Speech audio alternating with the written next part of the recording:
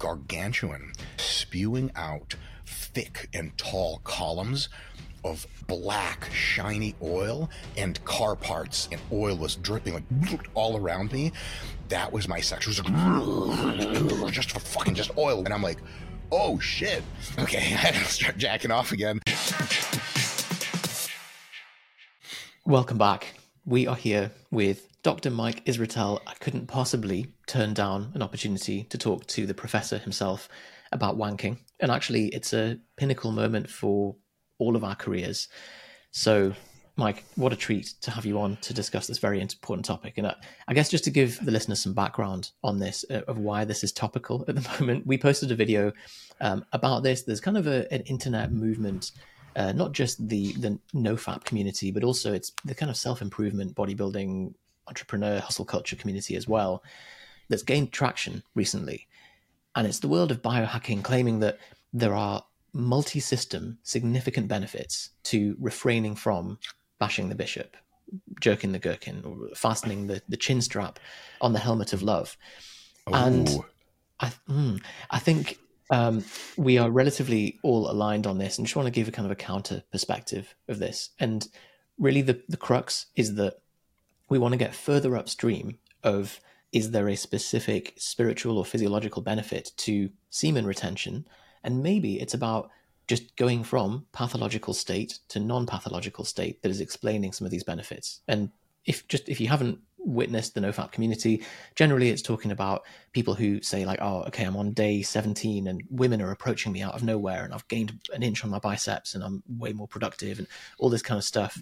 And it does just come down to a lot of the historical momentum that's vilified sex and all that stuff. So I think there's a puritanical hangover to it, but we would love to hear some of this perspective from you, Mike. So welcome aboard to the wank train. Oof, that is very sexual. Guys, thanks for having me on, first of all. Always a pleasure. Huge fangirl moment. I love you guys' stuff on Instagram, and both mimetically insightful and informative. I very much appreciate that. In fact, even though it's unrelated, I'm going to have to post this over this video of something you put up yesterday, showing a live before and after belly to side chest. Yeah. Absolutely mind-blowing. Really? It'll get even more impressive as I get closer to the show. So, basically the references. If I just relax, I have a beer gut with veins on it and no subcutaneous fat. And all sorts of interesting Instagram comments have postulated various hypotheses about why I have a big gut. One is insulin and growth hormone use or abuse. In my case, absolutely use insulin and growth hormone, but my mom and dad both have bellies the exact same size and shape, and they are bereft of insulin and growth hormone access, abuse, or interest in that sort of thing, or knowledge of what those are, actually. And yes, old Jewish couple from the Soviet Union just blasting Ronnie Coleman dosages to the moon, not training or whatever. So it's a fun idea. I've also been told is clearly evidence that I need to work on my muscles that allow me to hit a vacuum. And I actually can hit a vacuum and do it in bodybuilding competition all the time. And so that ruled that out. And there's also an idea. I actually had a nice lady reach out to me offering me consultation on changing my gut microbiota, because clearly my gut was in some sort of state of disrepair from apparently my entire life. I mean, I've had a gut since I was a child, always. And apparently I was just eating the wrong foods at every state of my existence, including in the Soviet Union, where we ate almost no processed foods because the economy was not strong enough to produce processed foods. So it's always funny how it's the guys who are not medically qualified that are so keen to offer a full diagnostic and treatment pathway for you via Instagram comment. I love it. Yeah, it's classic. It's there's no amount of disappointment you will ever run into if you make a social media post and you want people to embarrass themselves with candidate hypotheses out of nowhere. This is especially strong with male posters. Mansplaining is a term that feminists and social justice warriors use about when men sort of like try to explain what's going on with you to you. And what they get right about it is that it's definitely a thing. Some fraction of men will just tell you what you think and feel or what's wrong with you without you having ever asked or knowing anything about you. What they get wrong about it is that men don't do this just to women. They do that to everyone, and mostly just other men. So it's a real thing, and it's really funny to watch happen. But the reality is, like, I think that's how my body's shaped or whatever. And, for a long time, I didn't know that. And actually, I became probably what you could describe as very close to borderline anorexic when I was in the ninth grade, when I was at 14 years old. And I was down to 97 pounds. And my gut was still there, full size. And I was like, all right, God, did I sin in a past life or something? And I actually asked my science teacher, and he's like, that's just your salomic cavity. Like, that's where stuff happens. And I was like, that's it? He's like, that's it. And I was like, all right, cool. So then, there's all kinds of social pressure to suck in the gut. I hate how it looks. Of course, it's fucking awful. But as long as I can hit my bodybuilding poses, I'm good to go. So that's why I'm at with this. Do you think because you're like so open with drug use, it sort of stems some of the comments on that? I feel like if you didn't just like full frontal say like that's something I do, there'd be all this like people, there'd be the rumor mill of like, oh, Mike looks this way because of this. Do you think just being honest helps? Maybe. I think that the people that engage in these kinds of accusatory comments and trolling, I don't know how much they're interested in what has been admitted to before. I've actually, a lot of my followers are actually super awesome people, maybe almost all of them, and they will jump down people's throats if they come at me or anyone else that they like incorrectly. And it is very funny for me to be like, every now and again on a YouTube video, be like, man, this fake natty. And they're like, Mike has never claimed natty. He's been completely explicit about his drug use. You're a fucking idiot. Kill yourself. And, they just never even bothered to figure it out. So the accusations, and then when you admit to drug use, they're like, well, that's why your head is shaped weird. That's why you have a big gut. Right. This is clearly what's wrong with you. And yeah, to paraphrase my friend Jared Feather, who's a co-creator of the RPI Hypertrophy app, I've thought this through more than you, and I already know what you're going to say, and I've thought through that line of reasoning more than you will also. So not only can I make my position better than you can make my position for me, I can make your counter and counter and counter to that better than you can. So just take a fucking knee, shut the fuck up, have some reverence. You don't know things. And obviously it's not something you say to a real human being, but to an anonymous poster or troll account all fucking day. And, most of those people, I don't even know if they read the replies to their comments. They're just out there shit posting, and God bless them. I feel like you've managed to build an intelligent audience that's quite thoughtful, and the comments that I read are generally higher quality than when we occasionally and accidentally go viral. And when it's like suddenly you're sent into the viral tier of the internet and you're like, oh, no, this is the real internet. It's like the zombie horde. It's really intense. Also, something I learned and something I've been trying to say more, and there's a tactful way to say this, and I'm probably not going to be tactful, but I'll say the main thrust of what I'm going to say is this. The fraction of people that view and appreciate your content that also comment on it is incredibly small. How many times do you guys go on YouTube videos and comment in the comments? I suppose it's almost never.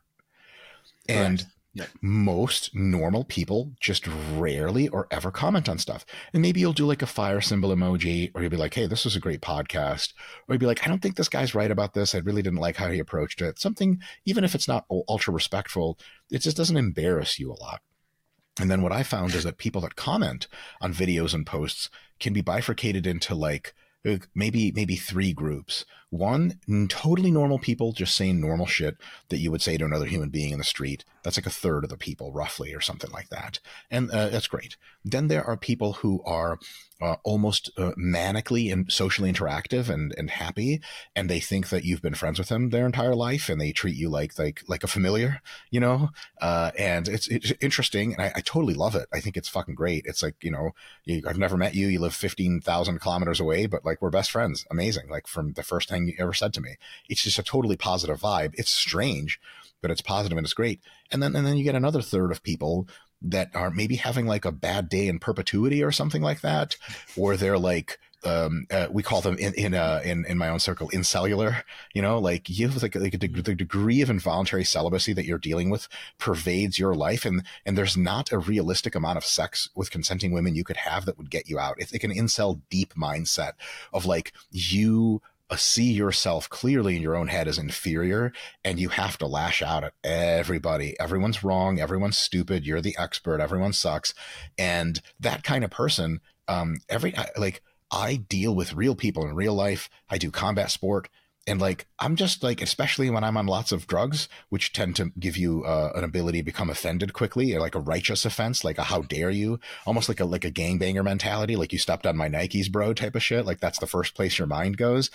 And when I'm on like hard, like heavy cycle or on diet, a lot of fatigue, those comments sometimes hit me out of left field, like hard. Motherfucker, are you out of your fucking mind? Like, I just want to like walk up to that person in real life and walk way too close to their face, just eye to eye, and be like, watch you do nothing about this. I could, nothing. You're powerless. You're no one. Take a fucking knee. And then like, I'm like, wait a minute. This is not even, this could be a bot. What the hell is wrong with me? Or it could be a person, and I've ended up meeting a few of the incel types in real life over the years at seminars and things like that. Without exception, become upset and like real pissed at them. Like, fuck this guy, I'm going to fuck him up. You meet him, you're like, this is a person who needs like an infinite number of hugs. Yeah. And this is not a scary person. This is a person who is like, it all makes sense. You know, you just want to pat on the back. Like, dude, like middle school was really hard for me too, man. I feel you. Like there's healing coming your way. The universe is going to vibe with you one day, man. You know? 100%. I mean, we obviously, our audience isn't as large as yours, so I'm sure you have this like overlap of offline and online a bit more than us. But certainly, we've met a few of the type 2 people. Brilliant, and it's, you know, I see that as a success of the content, because you're building a one-sided relationship with your audience through doing that. The type 3 people, as you say, like they're always much more meek than they would come across online. They just need a hug. They're probably just had a bit of a bad time. And they're kind of lacking just like that self-awareness chip in the brain that most people have that would normally filter like, oh no, that's not an acceptable thing to say on a comment or to someone's face.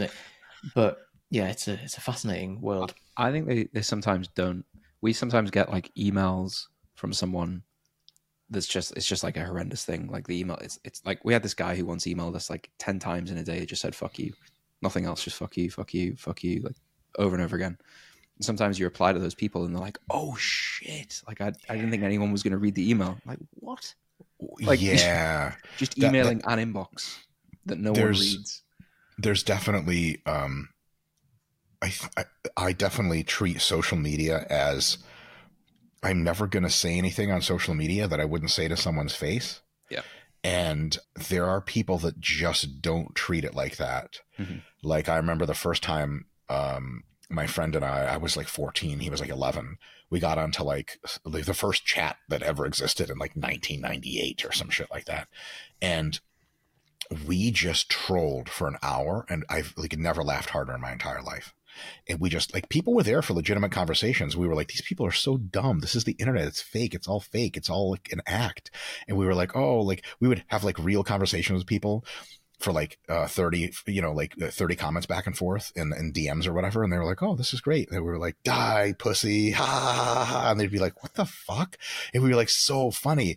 And I think that the gamification of interaction there, where it's not real, you know, I think some people just think that the internet is like that because to them it is, because to use the vernacular, they are an NPC with like, you know, like let's say I'm trying to talk shit to Derek, more plates, more dates on YouTube. And I live in like, like a fucking basement in Arkansas. I'm not a person to him. He's not a person to me. He's like a celebrity. He's not a real thing. So I could say, fuck Derek, more plates, more dates, stupid fuck cunt, fuck him, blah, blah, blah. But like, if I saw him in the gym, he'd be like, hey, what's up, man? He'd be like, oh my God, I watch your shit. It'd be like, you said really unkind things to me. I'd be like, oh, like that. I wasn't saying that to you. You know what I'm saying? What? Like, I'm saying that it's to almost your like character that you're playing online, and it's yes. So yes, well, I think that leads us on quite nicely onto the type 3 people. You know, as you described, the in cellular kind of basement dwelling archetype, I suppose, is the same group of people who are most vulnerable to the kind of incel and nofap message, which is like it very much polarizes, creates this kind of binary magic pill type solution to something, and depending on the flavor of it, it could be cold showers, or it could be sunning your bumhole, or whatever. But my personal favorite. Oh yeah, me too. To be honest, I'm still not out of that particular rabbit hole. It's not a fad; it's a lifestyle. For sure. My skin doctor says it's actual. It's like an Uber for cancer, an Uber Eats for cancer of my asshole. But he doesn't know anything because he's paid off by Western medicine, big pharma, shield, whatever. I think some of the claims of the Nofap community seems to be like testosterone boosting and the social confidence. Having looked into some of the data on this, I can't really find any acute relationship between sexual abstinence and testosterone. I feel like it's all been driven by the kind of religious overhang of this stuff. But I would love to know where you think that this originally came from. I think there's always an undercurrent of people ready to hear the message. And the message will come from various sources and have kind of groundswells over history. To paraphrase something Dr. Mike Stone, my mentor in the university, said, he's like, in his 70s, and he's like, I've seen core training come and go every 5 years as a fad for 50 fucking years. It's not new. It wasn't new in the 60s. It wasn't new in the 70s. It's not going to be new in 2025 when it comes back and everyone's like, what do you think about core training? It's like, wanting to train the abs isn't going anywhere. And there are some big influencers will pick it up and it'll, some weird exercise or some stupid TikTok video, and all of a sudden it'll be a thing. I think Nofap is similar in that there's always this relationship that people have to masturbation, which is for many people touch and go. And obviously, like, let's be honest, masturbation is like, it's not weird, but it's like, yeah, it's a very private thing. And it's a thing that is unnatural in the very technical sense of, obviously, the purpose of ejaculation in the strict evolutionary interpretation is to inseminate a consenting female, whereabout you have children with her as a result of that and raise them to maturation, and the cycle repeats itself. So, like jacking off, like definitely dumps off the sperm in a napkin or, somewhere other place where it's not going to cause the procreation of life. So people deal with that realization in various different ways. And of course, a lot of people come from a religious context where masturbation in many religions is considered sinful or wrong. And I think a lot of people have some sort of a shame or guilt about engaging in that process. And that's understandable because it's like, it's not something, if it's not something you can do in front of your family and friends, it's a special thing. And it's weird, right? It's like, if you, like nudists, for example, they're like, everyone should be naked all the time. Like, it's totally cool. Like, I don't ever want to see my mom naked, ever. And if I had to look at medical pictures of my mom naked, I'd be like, Jesus Christ, like, let's get this. Oh, good God, this is going to hurt me in a way. And it's not going to hurt me. It's just memories I don't want. And there's like something sexuality and stuff it's a big, like, Freudian deep id, powerful thing. Actually, funny enough, I've tried the Nofap thing numerous times. What else do you do as a teen? Is you try shit like that, right? So, one time when I tried it, it was just for context. Fuck it. I'm done. Like, I'm just going to say here, personal information incoming, whatever. I don't give a fuck. None of this shit fucking matters fundamentally to who you are as a human anyway. So it's not being uploaded anywhere anyway. So yeah, great. So like, I typically jerk off, like, depending on whether it's contest prep or off season, anywhere between once a day to, once every 3 days, on average. And it's just like that. That's my jerk off schedule. And that's like, regardless of if I'm with someone or not with someone. I mean, I'm married. And so that my marriage, sexual interaction, I'd have to ask my wife if I have permission to talk about that. So I'll leave that private.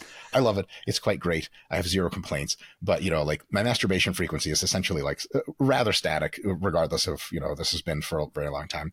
So I've done the whole, not jerk off for a week or, almost 2 weeks ever since I started jerking off. And one time on day number 6, I had this unbelievably vivid dream of I was standing in front of a volcano that was like gargantuan, and it was spewing out mile thick and tall columns of oil, like black, shiny oil, and car parts. And the car parts were falling and oil was dripping like all around me. And it was the energy emanating from this thing. I knew in my dream, like that was my id. That was my sex. It was like, just oil. Where's it coming from? And I'm like, oh shit. And then I'm like, okay, I gotta start jacking off again. I don't know where this thing is. Satan coming next? What the hell's going on? So there's a lot of shit there. It's not like this, like, oh, it's just you jack off or you don't. Like, no, I get it. There's some stuff there. And I can understand that in a certain context, a religious context, a context in which maybe you're ashamed of what you're doing. Masturbation feels all wrong. Maybe the kind of stuff you have to think about, where your mind goes when you're jerking off is stuff that you haven't really dealt with yet. That's unpalatable. Like I'm into a ton of fantasies and fetish and like S&M. I love that fucking shit. I'm here all day for it. But I'm like, I have this contextualization in my head, like, like fetish is fetish and it's all good if everyone's consenting. And in my mind, there's no actual fucking people. So all is well. And I'm not like, I've never been ashamed of anything I've jerked off to. It was like not my proudest fap or whatever. Like I don't have the capacity to be ashamed. Like if you're ashamed of your own thoughts, you need to go see a psychologist right away. If you're ashamed of your actions, yeah, like I've done shameful things, but thoughts, like you have to understand your mind has to be left to be a free place to think.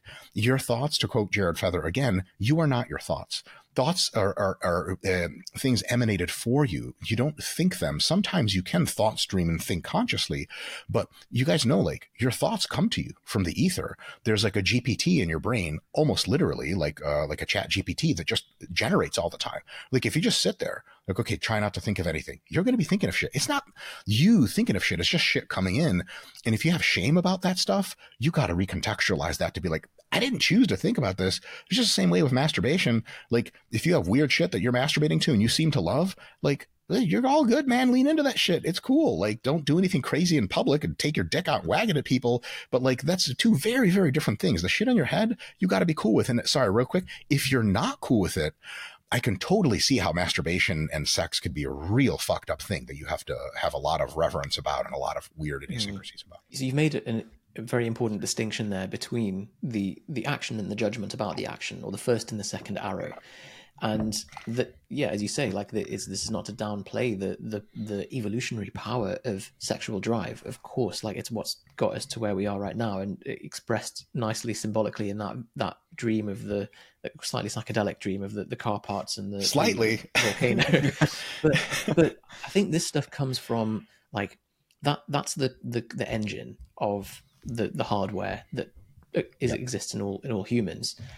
But my hypothesis, I guess, is that it's the same thing that's just gone through different flavors depending on what's culturally acceptable at the time. So the same as they say about like alien abduction, that wasn't a thing more than 50 years ago because it wasn't in the human psyche. So originally it's the sexual energy is the ancient kind of tantric traditions about conserving your chi and moving your sexual energy around, and then it becomes Christian and the sort of Catholic approach to no, you've got to ignore that, and then the energy comes out in other ways, and people end up doing naughty things in the church, and now it's like the current flavor, because everyone's much more scientifically grounded, so they think it's become more of a biohacking. Oh, it's a testosterone optimization thing, or it's a dopamine management thing. I mean, I think it's the same stuff that's just gone through different flavors. I went to the Penn State prison last month. Fascinating. I was going to say, this is going to be a fucking real interesting story. Like, I was there for 2 years, breaking and entering, nothing crazy. And let me tell you, I didn't jack off for 2 years straight. Low grade stuff. But weirdly, it was an audio tour read out by Steve Buscemi, or the other guy that looks like Steve Buscemi. Everyone gets confused with him. Yeah. So I don't want that man in my ear. So there was a 20-year period where they tried to ban masturbation in the prison, and everyone's in solitary confinement, and they called it the Devil's Act. And it was like they went to extraordinary lengths to try and stop people masturbating in their jail cells on their own. And I just think that is a fascinating thing of like, it's no skin off your nose, figuratively speaking. And yet they're trying to like, the one saving grace that someone who's in prison on their own and with nothing to do has. And it's like, no, you can't even do that. How do they try and stop them? I imagine just like bursting in at random times. Oh, better not be. That's you, dog. Stop touching yourself. I think there's like two. So the first time I think I ever heard this, that I can remember ever heard it spoke about, was in Mark Manson's first book called Models, that I know you've read, Yusuf. I don't know whether you've read it, Mike. It's like a take on like pickup artistry, but like it's more the anti-pickup like, artistry book. Yeah. It's like boo. It's more. It I'm takes kidding. more of like a become the person that people would find attractive. So he spends all the Inner time game, talking about like the pickup artists call that. Eat vegetables, eat more protein, exercise, and then like masturbate less to fix the problem of like creating motivation to leave the house. So it's like that version of it. But the version of it in the Nofap community that I see is all this like the desire to create this subhuman productivity energy thing that's like an uninvestigated experience. I don't think anyone who actually goes through it experiences that. They experience like the opposite of being productive, and it feels pretty unpleasant. Yeah. Like, after like several days, right? Like a week feels pretty all-consuming and unpleasant. That's the thing, is I think with maybe most things in biology, there's like a hermetic relationship where there's like a good middle ground you want to take. Like exercise is great, but if you overtrain, it's bad. If you undertrain, it's bad. Mm-hmm. You need enough food to sustain yourself, but if you eat too much food, you get fat. Not enough, you die. I think with sexual activity, if you get none of it and you don't jack off, your thoughts will be wholly consumed by sex. Yeah. And you will not be able to focus on work or anything else. And after you nut, there's a reason there's a term like post-nut clarity, because after you nut, you're like, oh shit, I'm me. Oh my God, who the fuck is this person with me? Good God, what the hell was I doing? And, men are notoriously prone to making terrible short-term, sometimes unfortunately long-term decisions when they're trying to get that ass. And the same thing can be the case. You just fucking whack off. All of a sudden you're like, okay, one time I was like, oh man, I told one of my best friends, I really like this girl. And he's like, did you try to jack off yet? I was like, what? He's like, jack off, call me back, tell me if you still like her. And, in my case, it was like, yes, no, I actually do like her. Sensible post friend. jacking off. Very sensible. And it was like, because you could jack off and be like, oh, ugh. No, I was just trying to hit it, because your brain is a big swirl of psychic energy, and it can confuse you. You can think, statistically, people estimate that attractive people are better at their work, are nicer. All this is almost certainly false. Maybe there's some marginal truth to it. But, when especially men who haven't been either whacking it or getting laid with a human being start to make decisions in that state, there's a lot of fucking decisions that are going to be wrong. There's a lot of drag on your mental ability to focus. On the other hand, if you are just jacking off all the time or fucking all the time, you also get nothing done. Like if I just had a harem of S&M strippers around, like in my own personal case, like I know how that would go for me. I would become insanely uninterested after a day and a half. But for many people, they get into that loop of like that perseverative loop of like, this is amazing. I need more, I need more, I need more. It's like a junk food addiction almost. And then that's definitely a bad thing. So there's margins to this. It's not like, there are benefits to Nofap and there are downsides to Nofap, and where that line, it's really to me not a question of FAP versus no FAP. It's a question of how often are you ejaculating and what is the rate that for you seems to be a great balance for your sexual performance, for your health, and for your productivity and your psychic state. And for different people, that's going to be a different number, and that's totally okay. I would like to add a caveat to that statement, Mike, as well. I'm sure you agree with this, that yes, there's the rate and everything, but I think if we go further upstream and we say like what is also the motivation for it, because you've then identified a distinction between masturbation out of sexual drive, like pure sexual motivation, and masturbation out of compulsive dopamine plugging that could be replaced with any other habit like gambling or gaming or whatever else. And we certainly know that in this case of pathological fappers, there's studies on patients who are given dopamine agonists, and that increases the rate of compulsive masturbation, possibly suggesting that it's not associated with sex drive or hypersexuality per se. It's just a reward-seeking behavior that has taken the form of masturbation in that case.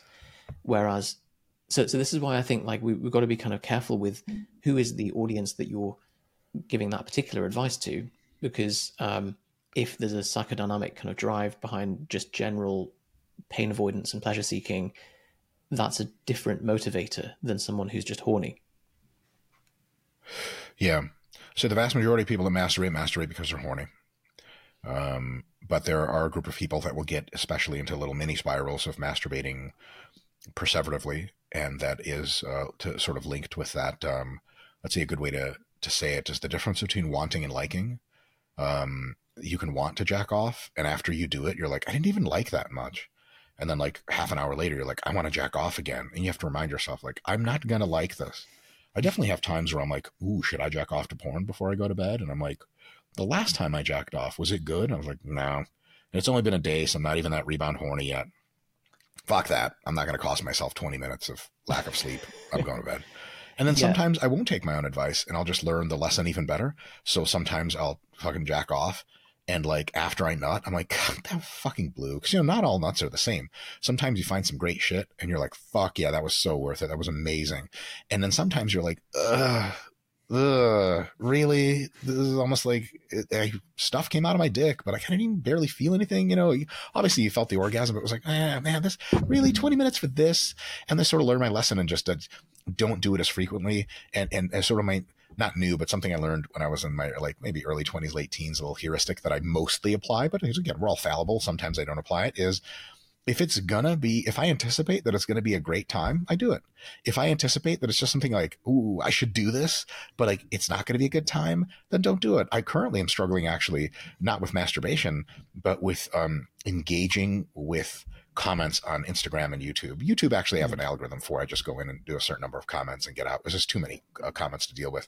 But on my social media, like Instagram, I have a general tendency to do two things. One is I treat commenters as human beings. Like humans are talking to me, and it's rude to ignore people that are asking you questions. Like that's how I was raised, and genetically that's just how I interact. And also I'm like, I'm an expert. This is why they follow me.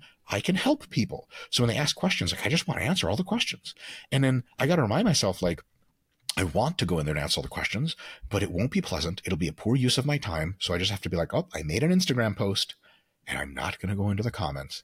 And sometimes that's really tough because I want to do it, but I don't like to do it. Sometimes I have to say no. There's the three different processes of wanting, liking, and learning as being different. And I guess in that situation, you've outlined a couple of times where you've maybe ridden the line between them and been like, oh, actually I wanted that, but I didn't quite like it. And I'm certainly driven by the same, like wanting to people please and wanting to respond to all the comments. And I don't want to be rude, and they've taken the time to comment, and I want to be able to help them. But actually knowing in my adult brain that even if I spent all day responding to comments, I'd never get to the bottom of it all. There's a great book by Emily, some Polish last name, I'm going to butcher it if I try and pronounce it, called Come As You Are. And it talks about this difference between wanting, learning, and liking in the context of sex drive. And there's a couple of interesting implications from it. One of them is that often women have predominantly responsive desire rather than spontaneous desire. And that means that they are more driven by liking than wanting. So you might have to have a sexual stimulus to generate the liking response, and then the learning that, oh yeah, this is nice. And so that produces this kind of dynamic in couples where the man is like, why am I always having to initiate? Like you never want sex. And the woman's like, no, I love it when we have sex, but it just doesn't occur to her until someone provides her with a sexual stimulus. But then there's also the aspect of like, there's guilt associated with people who are sexually assaulted, that maybe they became physically aroused and they think, oh shit, like maybe I was somewhat to blame in that or whatever, but it's just the physiological response to that. I got something to say. It's a slight tangent, but it's related. And I have to say it because it's true. There's an overwhelming amount of data on it. It's not something that in the empirical research, if you actually look at the research, it's not something that's up for debate. And at the same time, it's politically correct to think completely the other way about it. There is this idea, and I will call it a myth because it is a myth, that rape is not about sex, it's about power. And that's categorically false if looked at from a certain perspective, and categorically true, mostly true if looked at from another perspective. From the perspective of the male that commits sexual assault on a female, it is always and everywhere about sex. How do I know that? Because it generates an erection. You guys ever watch Dragon Ball Z and watch Vegeta power up and he's like fucking flames everywhere and you're like, yes, and you're hard? No, what the fuck? That's the most powerful shit I can ever contend with. Like, I look at like, you know, I look at a documentary about NVIDIA Corporation, about microchips and stuff. And I'm like, this is AI ascendant. This is power. I never get an erection. If I have an erection and I'm grabbing at a bitch's titties and my dick is in her fucking vagina, it's sex for me. And I ejaculate. It's sex. For me, it's sex. And the interesting thing is that when you chemically castrate rapists, their rape recidivism drops to almost nothing in almost every case. It's just rape is about sex to the man. To the female victim, rape is usually about power and her loss of it. Agency is a huge deal for all of us.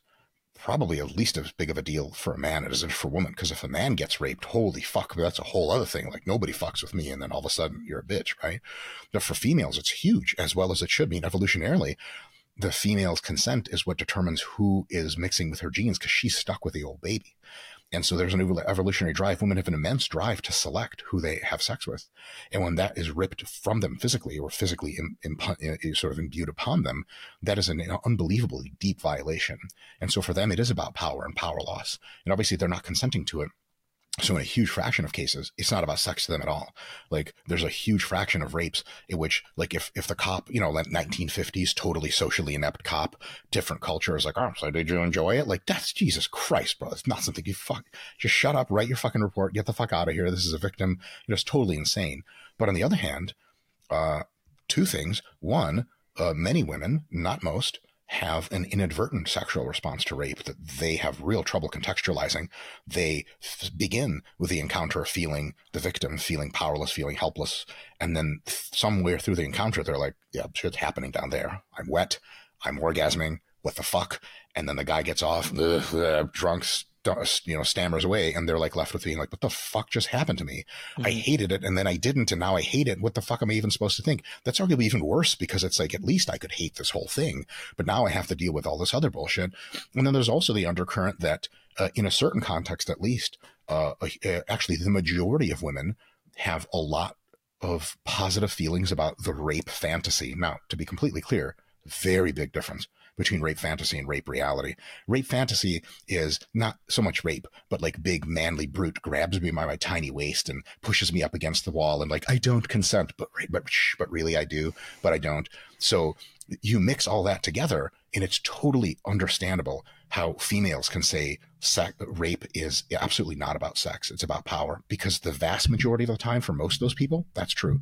But for the male, it is. So if we're going to do anti-rape education and try to prevent or minimize rape in society, which is like, I don't know, like mission number one after trying to prevent murder, as far as I can tell, we have to understand that for males, it is about sex. And in any time you have policy that attends to that, if you say, well, rape isn't about sex, it's about power, that's categorically wrong to begin with. And it's going to lead to policy conclusions that may not be helpful to the very women you're trying to protect. So just want to be on record saying that. It's not my original hypothesis. Steven Pinker in The Blank Slate explains this very well, eruditely, with a lot of data. But just to put that in there. That's interesting. It's the rape is about power claim comes from the lens of the victim, but not from the perpetrator, is what you're saying. Correct. And Correct. That because of that there's a horrible kind of post hoc rationalization that the victim has to then go through to make sense of their physical reaction to the event and how to put it in. Into because for them it could be about, because imagine someone telling you rape's not about sex, it's about power, and you were gonna share with, let's say that psychologist tells you that in the counseling after your rape, and you were gonna share with them that, like, look, like, I felt sexual things, but when they start out with, look, first of all, it's not sexual, you're like, oh, okay, and you just don't say it because you're like, well, am I fucking weird? Am I wrong? Am I really deeply wrong? Like, I was fucking raped. The psychologist told me it's about power, not sex, but I know deep down for me it was about both. I mean, obviously it's about both for the victim. Maybe other than the fantasy, the rape fantasy with consenting adults, you know, wink, consenting adults, then it's just about sex and not about power. Although the power is very sexual in that case, if it is in context. In real, actual sexual assault, of course, it's also about power to the victim. And sometimes it's about power to the perpetrator, but it's power that turns them on sexually. That's what they're going for. And the ultimate claim here is if you are male and you want to exert a power over a woman and you're a fucking scumbag, vile piece of shit that thinks rape is okay and it's not sexual to you, you don't stick your dick in them. You just fucking whack them around a bit. Just fucking slap a bitch. That's plenty of power. You feel like Superman. You're the fucking man. You never had to get an erection. And by the way, from an evolutionary perspective, being physically vulnerable during sex because you can't check your situational awareness as much when you're raping someone. Super fucked up thing to say, but it's true. And having an erection, like your penis and balls are your fucking prized possession. Like a lot of men sleep with their fucking hand on their fucking nuts. That's not by accident. You take your dick out and you put it in front of someone, like some females, it's 1 out of 10 females will rip your fucking cock off with their fucking nails. And good, first of all. And second of all, like you're taking a big risk imposing patriarchal power structures from the ether onto a woman. Like what the fuck are we talking about? Like clearly it's about sex. So I think that context is important to point out. That's like one of the core criticisms of like the increased access to porn though, right? Is that it, for like younger impressionable people who can't look at this and think like this is an exaggerated version of this reality, it normalizes that and creates more of that attitude. It's slanted that way, right? Like it's slanted towards this power dynamic of like that's what sex is like. Right. So, oh my God, let's talk about that. I've got all day to fucking talk about that. That's a great point. Yusuf, you seem like you want to say something. I've just got I guess a follow-up question to Johnny's. Like, so this is I guess the framing that porn has produced. Do you feel like it's fanning the flames, or is it quelling something? So you mentioned like if it's all about people just having the horn, maybe a bit of a dark follow-up question, but like for rapists, is rape porn is that going to increase the rates long term as people go, oh, that's the gateway drug, or does it satisfy the need and is that it? Or I guess I don't know what the data says on that, but yeah, there's definitely like links with, I mean, it's not evidence, but there's links with like Ted Bundy claiming that porn was like the gateway to his first assault that then led to, which is then used to rationalize this idea that porn creates this desire in people if the desire wasn't already there. But I'll let you say. So I can. Yes, I have a lot to say about that. So first of all, just on the raw empirical data, when you don't go into sub-analyses and nuanced approaches, the rise of porn has corresponded with a flatlining or even usually massive reduction of sexual assault proclivity. The guy's history's real fucked, man. In the medieval times, you walk in alone at night, you're a female, you're getting it. Like 1-to-1, you're out there by yourself. Like in Muslim culture, which is technically speaking, like Christian culture, a relic of the medieval times, for which it was very well adept. But there's a reason that in Muslim culture, a woman is to be by her man at all times. In not Muslim culture generally, like the most, I don't want to say technically totalitarian, the most fundamentalist interpretation of Muslim culture. Is like, same with Christian culture. It's actually, fundamentalist religion in many cases. It's like the woman belongs next to man. There is a rationalization for that. It's not just to oppress people. It is because back in the day, before modern laws, before organized police forces, if you are sexually showing off your shit as a woman and you're out in public, somebody's taking it from you. So that's definitely a situation. And so with the advent of pornography, if we were to expect a potentiating effect on sexual assault, man, Jesus Christ. I mean, the rise of porn has been astronomical. Like it's exponential. It's like every single human being in the country of India has access to fucking porn. Saudi Arabia, America, everywhere. Not the United Kingdom. You guys are swell. This is gross, but it's grotesque, Robert. I'd never. So you would expect, like, if there was some kind of even just general effect of potentiating sexual violence, we would see that in literature. But sexual violence in India, for example, is like categorically a level higher than it is in any Western country. But it's also been falling over historical trends. It'd be like, wait, falling to this? Like, oh yeah, it used to be just like that was the norm. Remember, blaming the victim in rape was also the norm, which is ultra fucked up, but also reflects how normalized rape used to be. It was always considered terrible, but it was always like, well, yeah, but when men are out by themselves, especially in groups, and you're out there fucking flashing your titties, it's been just rape, which is literally true and also fucking terrible, and is something we should be rallying against. And we have largely successfully in Western culture. Like, there's not a whole lot of people left in, Western, because Asian culture is identical in this regard. Modern peoples do not condone rape. not in public and almost never in private either. But it used to be sort of a tacit understanding, like when you're around bears, they eat you. When you're around single males, they will rape you. So if that's where we started, and you think porn has a potentiating effect on that, and porn has multiplied by, I don't know, like exposure to porn since 1970 to now has multiplied by 10 trillion or something. Geez, you guys, just on raw correlation, we'd expect something.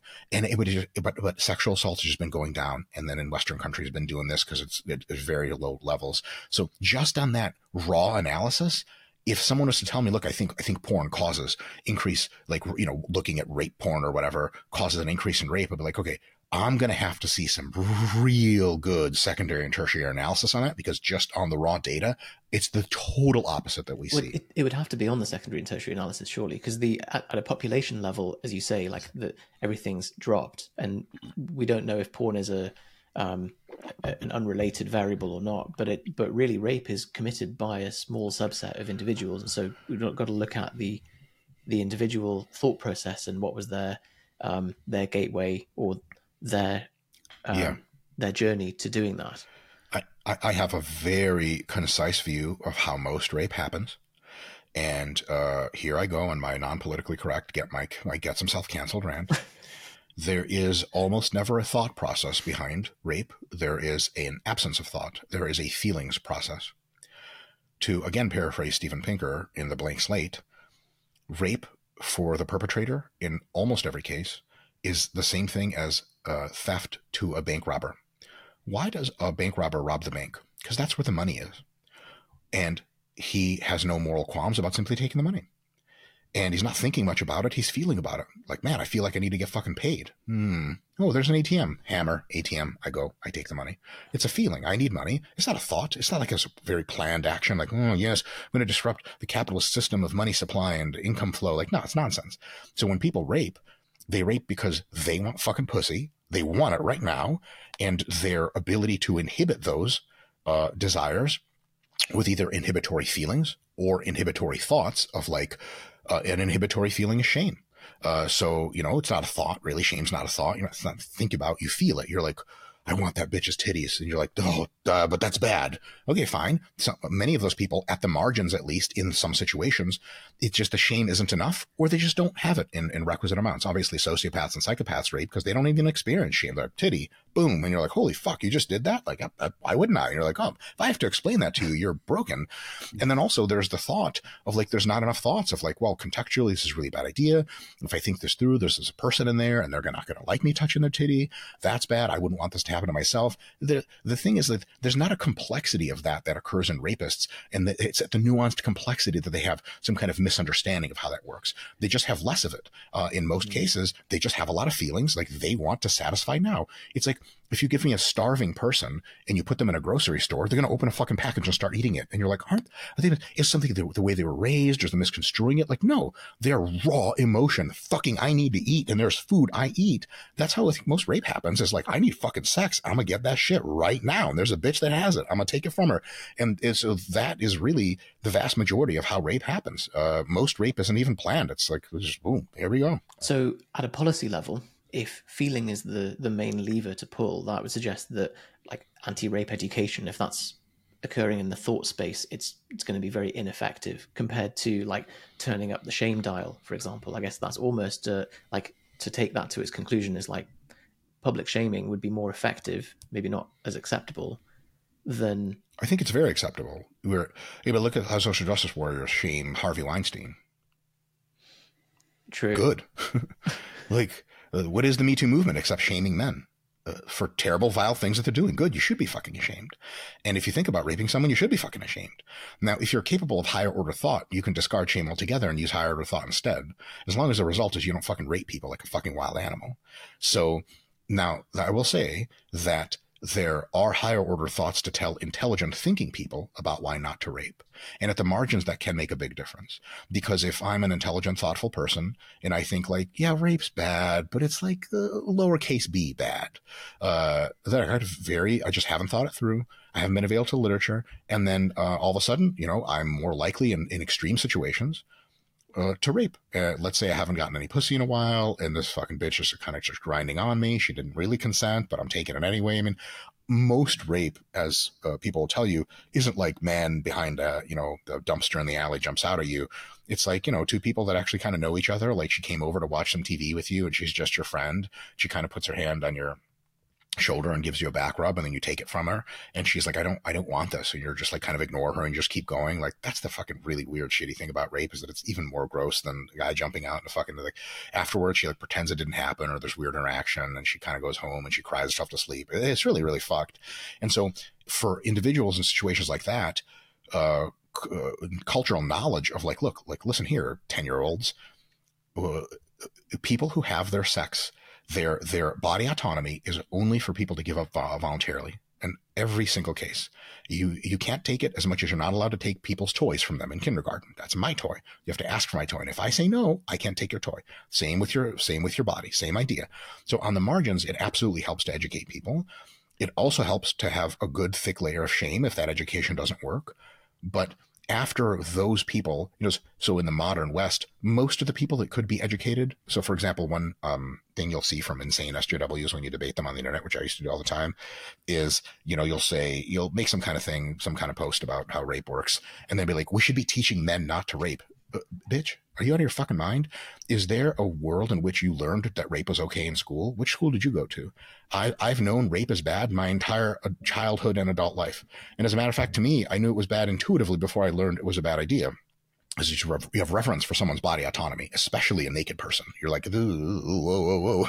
That's why, like when you're doing sex to each other for the first time, there's almost like, oh my God, am I really going to be able to get to touch you? Like, are you okay with this? Like, oh, holy shit. It's not like, oh, I just take it. So, but in that context, there is, there's layers you can impose. Many people are just like, they know rape is wrong. Most people in the modern West, most healthy adult males know rape is wrong. And almost all of them have a huge amount of shame. Now, that's not always active. Cognitive processes and even processes of shame, with enough alcohol and in the right social circle, they kind of fritter away. And all of a sudden you're left being like a fucking wild animal, which is why a shitload of rape happens in, like, college campuses with drunk frat dudes fucking take. But that's not a human being anymore. That's a person who's had 18 beers. There's nothing left over except like a lizard brain, a lizard. You can't train an alligator not to rape. It's no cultural context at all, no ability for that. So a lot of that happens like that. But then you get down to this group of people in society who don't have the intellectual ability to be told not to do things that are wrong, and the shame doesn't always get through, or maybe they don't even have that either. And those are the people who tend to do the most rape and the most crime in general. And one of my hobbies is looking at criminology research.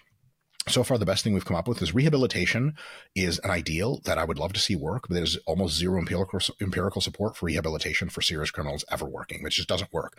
I'm not against rehabilitation. It just doesn't seem like it's a real thing. Like, try it. There's tons of programs. I tried 50 different things. It doesn't fucking do anything. Recidivism goes back up to whatever percent it used to be as 3, 6, 9 months after.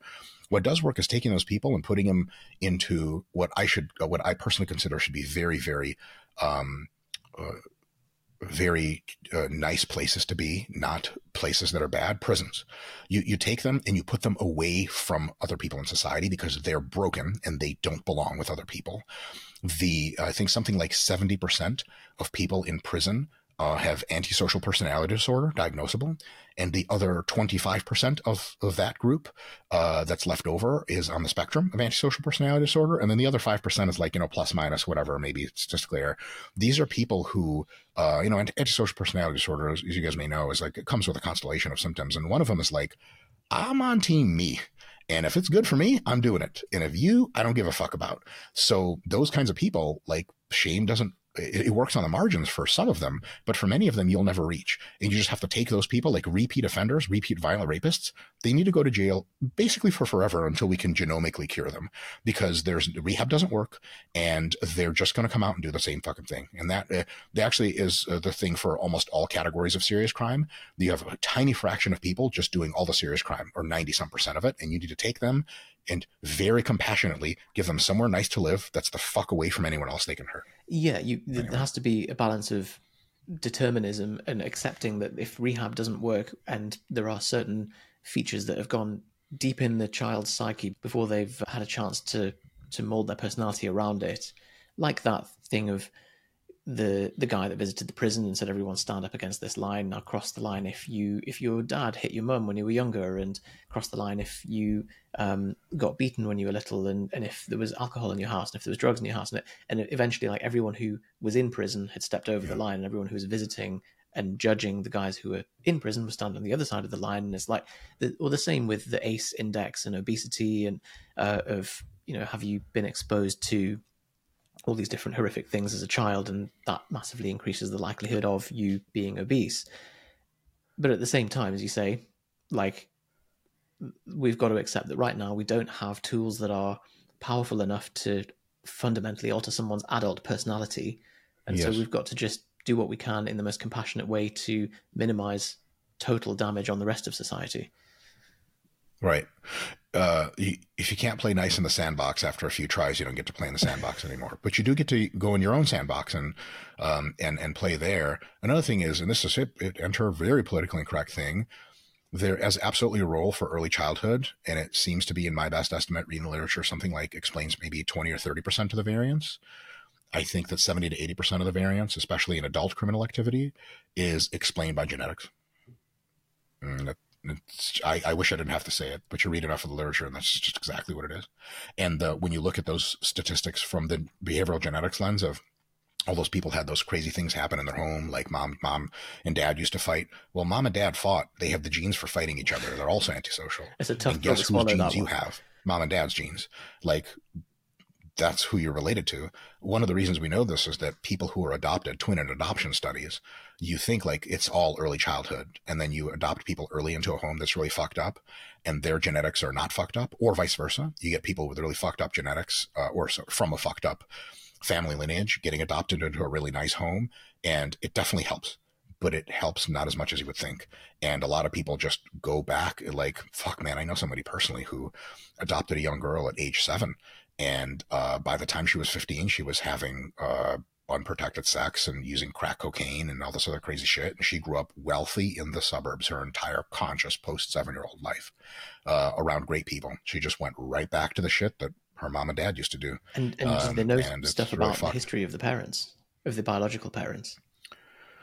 Enough to know that that's where they were doing. That's why they gave her up. Well, there was only a mother. The father was absent the entire time, as is sort of predicted in this case.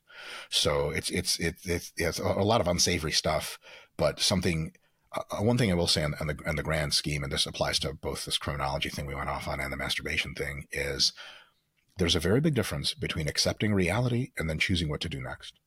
And you may have to accept some really grotesque realities without trying to say, well, if we accept this, clearly, like, we'll have to do X, Y, Z thing. Like, no.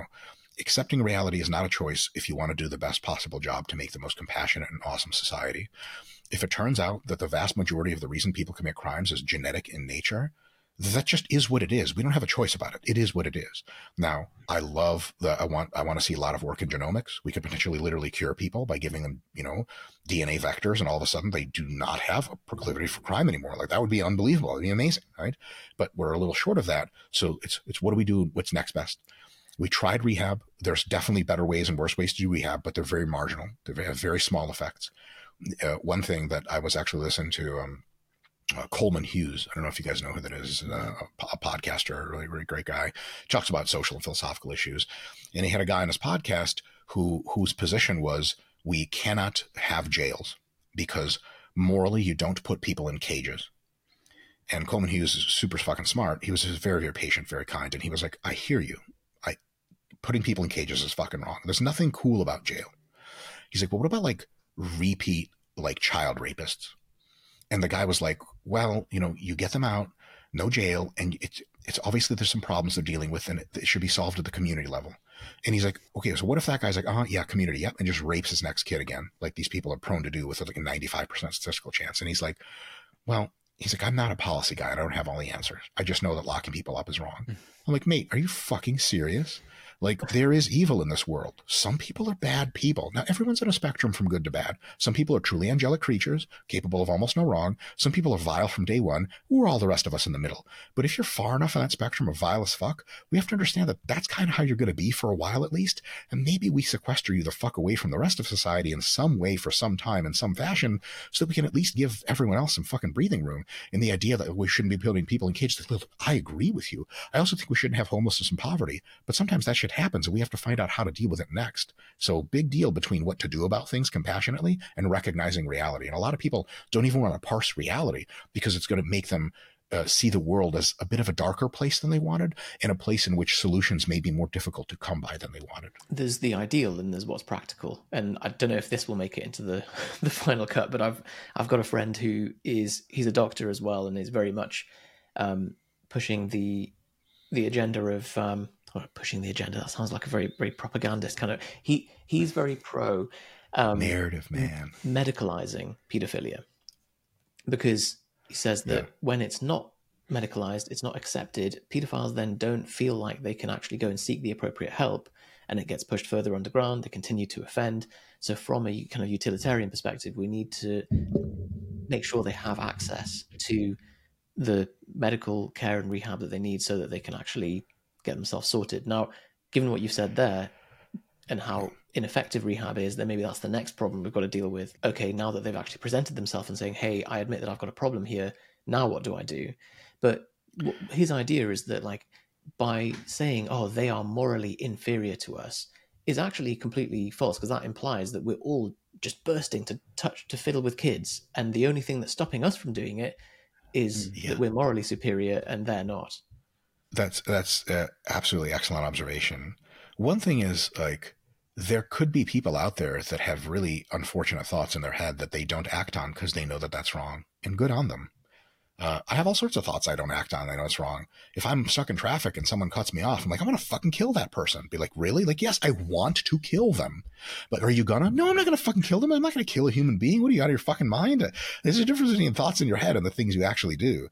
There's certain people that have sexual proclivities that violate other people's civil rights, like all of pedophilia by implication, because children cannot consent, which, by the way, the only thing wrong with pedophilia is that kids can't consent. So that, is totally a thing. And there's certainly some people that like, yes, like if you have trouble dealing with those thoughts, and so far you've been successful, it's great if psychologists can help you deal with those thoughts better. But a lot of the people that say, like, look, the morality stuff about it is off base and we need to treat it just like a medical problem. Well, it's a medical problem with a huge moral intersection, because having sex with kids is morally wrong. And I don't mean from some weird Christian perspective. I mean, because kids aren't designed to have sex. They don't have any context for it. They can't tell if it's pleasurable or not. And when they can, they get 10 trillion fucking weird psychological issues later down the line. There's just like, a child is not a sexual object. And also because they are not, they don't have enough agency to consent. You can't even, like, a kid be like, no, honestly, I really do like it. Like, nope, you're 11 years old. You don't get to say that. Sorry. Like, when you're 18, you can go fuck whoever they want. Until then, nah. So there's a whole moral problem there with, like, the idea of even thinking it's okay to have sex with kids. It's like, nope, right offhand, it's wrong. It's a bad thing. It's just like rape or just like murder. But like, but I really like to kill. Like, yeah, I know, but killing's wrong. And so we can have both a moralistic view and an evidence-based consequentialist medical view at the same time. A lot of people who are saying, well, we need to medicalize it so that we can help treat people, like you said, Yusuf, or hinted at. We need to ask, are these people treatable, or to what extent are they treatable? Certainly it's treatable to some extent, but that treatment might actually just be chemical castration. We're like, wait, whoa, I don't want to get castrated. We're like, well, this is going to prevent you from being a pedophile in the real world. So do you really think pedophilia is wrong? And they're like, yes. Like, okay, time to get castrated, motherfucker. Or time to go to jail for forever so you can't be around kids. Or time to wear a fucking permanent electronic monitor that tells every person who has kids around in the fucking square mile area that you're there and you're a fucking pedophile. How's that? They'd be like, well, that's really fucked up. You're like, well, yeah, but you're a fucking pedophile. So, like, like if I was radioactive and people got sick from being around me, I kind of want people to know about that. So I think you end up, everything gets poisoned when it becomes sufficiently political as to become illogical. You get his pure conservative view is like pedophiles are evil as fuck and they're immoral and there's no medical nonsense, just kill them all, dope.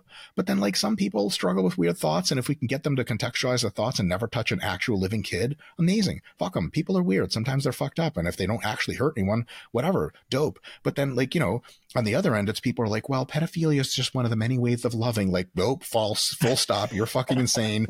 Kids are fucking children. You can't fucking do shit to them. You can't touch their genitals. That's fucked up. So there's got to be a consideration of moral aspect. The number one thing at the end of the day is, how do we do one thing? The pedophilia is a real simple problem. How do we make sure the smallest number of children are getting fucking raped? Period. I don't give a fuck if it's moralistic or if it's consequentialist.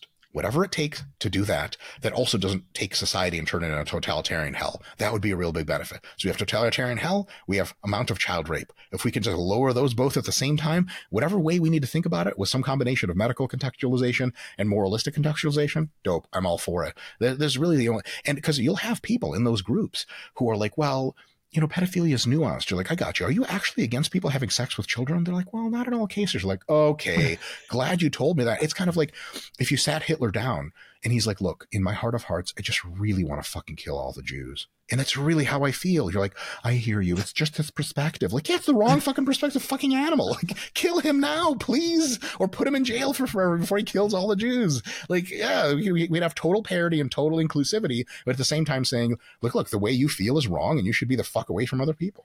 Yeah, they're like putting inclusivity above everything else, when actually the North Star should be, how do we minimize kids being fiddled with, and then work backwards from there. You would think better. Yeah. Yeah. For sure. Mike, this has been absolutely great. I really want to segue and handbrake turn into the RP app, but I feel like we should maybe turn this into another one, maybe as a separate episode. Yeah, sure. It'd be a bit of an insensitive segue, wouldn't it? Be like, so what does rape have to do with RP? I'm like, wait, I'm sorry, what? Hold on a second. Yeah. It'd be great to do like a follow-up episode if you're up for it. I would love just that. So we can make and only if you guys are up for it. I don't want to impose. I'm going to turn your podcast into a fucking RP ad. Always welcome. But this has all been fun. I guess we even segued away from masturbation discussion to a significant extent. It got deep quickly. So, Mike, that took a very dark turn, but appreciate the journey that we've taken over the last hour. It was a journey. Sometimes you just got to talk about stuff. It segues into other interesting shit. And I guess the best way to, maybe we'll have me on again later for more Nofap, but the best way to think of Nofap is, if it's a thing that's causing you some psychic distress, masturbation, and you have a clearly unhealthy relationship with it, either in your own head or it's affecting your life and work, it's definitely something to think about. And looking at how you use porn and how you're masturbating and how you have other sexual relations is a very good idea. And if that's you, it's definitely worth a think. But if you're looking at your own masturbation habits or porn habits and you're like, I don't know, it's just like I jack off when I think about titties and when I feel good after and I feel like I'm relieved and I go back to work for a few hours or days and then I jack off again, then you're totally good. And you're actually the vast majority of the population. Something like 95% of people that jack off are very much that's just totally doing that, like whatever. It's like people, it's the same relationship with almost everything else, like food, for example. You know, there are people for whom, like people with disordered eating, for whom meals are like this moral thing. Like, oh my God, what should I eat? But should it be healthy? But could be junk, maybe a little junk, like, but I'm guilty about the junk. Like, holy fuck, like that's a thing. Whereas for most people, it's like, I'm hungry, I have food, it's healthy or it's not, whatever, fuck it, I have food, and then I go back to work. Most people are in that second category with porn, with food, with whatever. And if you're in that category, don't let people on the internet tell you porn or jacking off or eating food is somehow inherently deleterious and inherently negative and inherently psychologically destroying you and preventing you from becoming a $500 billion an hour entrepreneur. That's all fucking bullshit. But if you struggle with masturbation addiction, pornography addiction, or just unhealthy habits, it's definitely something to talk to someone about. And there are absolutely ways that are, you can catch some traction on that and help yourself, and just contextualize that for you, there have to be limits and ways of approaching that are, keep the thing healthy for you. And it's, and you'll go through phases in life too, where sometimes you'll have less healthy relationships with it. And sometimes, and maybe for the rest of your life, you'll have a very healthy relationship with it. So, a lot of nuance, and it's very individual dependent. That we're not great robots. Advice. Yeah, very much enjoyed that deep dive. Did you just say robots? I said we're not robots. Oh, I thought you meant like sex robots are going to make all this great, which I totally agree with also, but that's another Yeah. conversation. Next episode, tune in for sex robots. That can be we'll do AI coaching, RP app, sex robots. I love it. So related. Mike is an absolute cornucopia of knowledge and fun, and if this is the first exposure that you've had to him, you're in for a treat. So have a listen to his main channel. Consider yourself exposed. Yeah.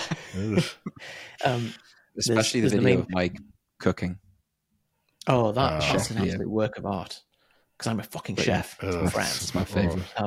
So there's the Renaissance periodization channel for all things hypertrophy, getting big biceps and stuff. There's the new channel where you talk really about like epistemology and the art of progress. And then also, if you enjoyed this particular dynamic between the three of us, then we have another few episodes with Mike back in the archives where we talk about kind of the behind the scenes of him going from professor to content marketer to growing the RP business, and also some of the other stuff about the nuance of coaching and how to put forward an argument in a sensitive and robust way. So lots to check out in the link in the description. Guys, thank you so much for having me. It is always a sincere pleasure. And I'm not just saying that. It is always really fun. Thanks for coming on. Always.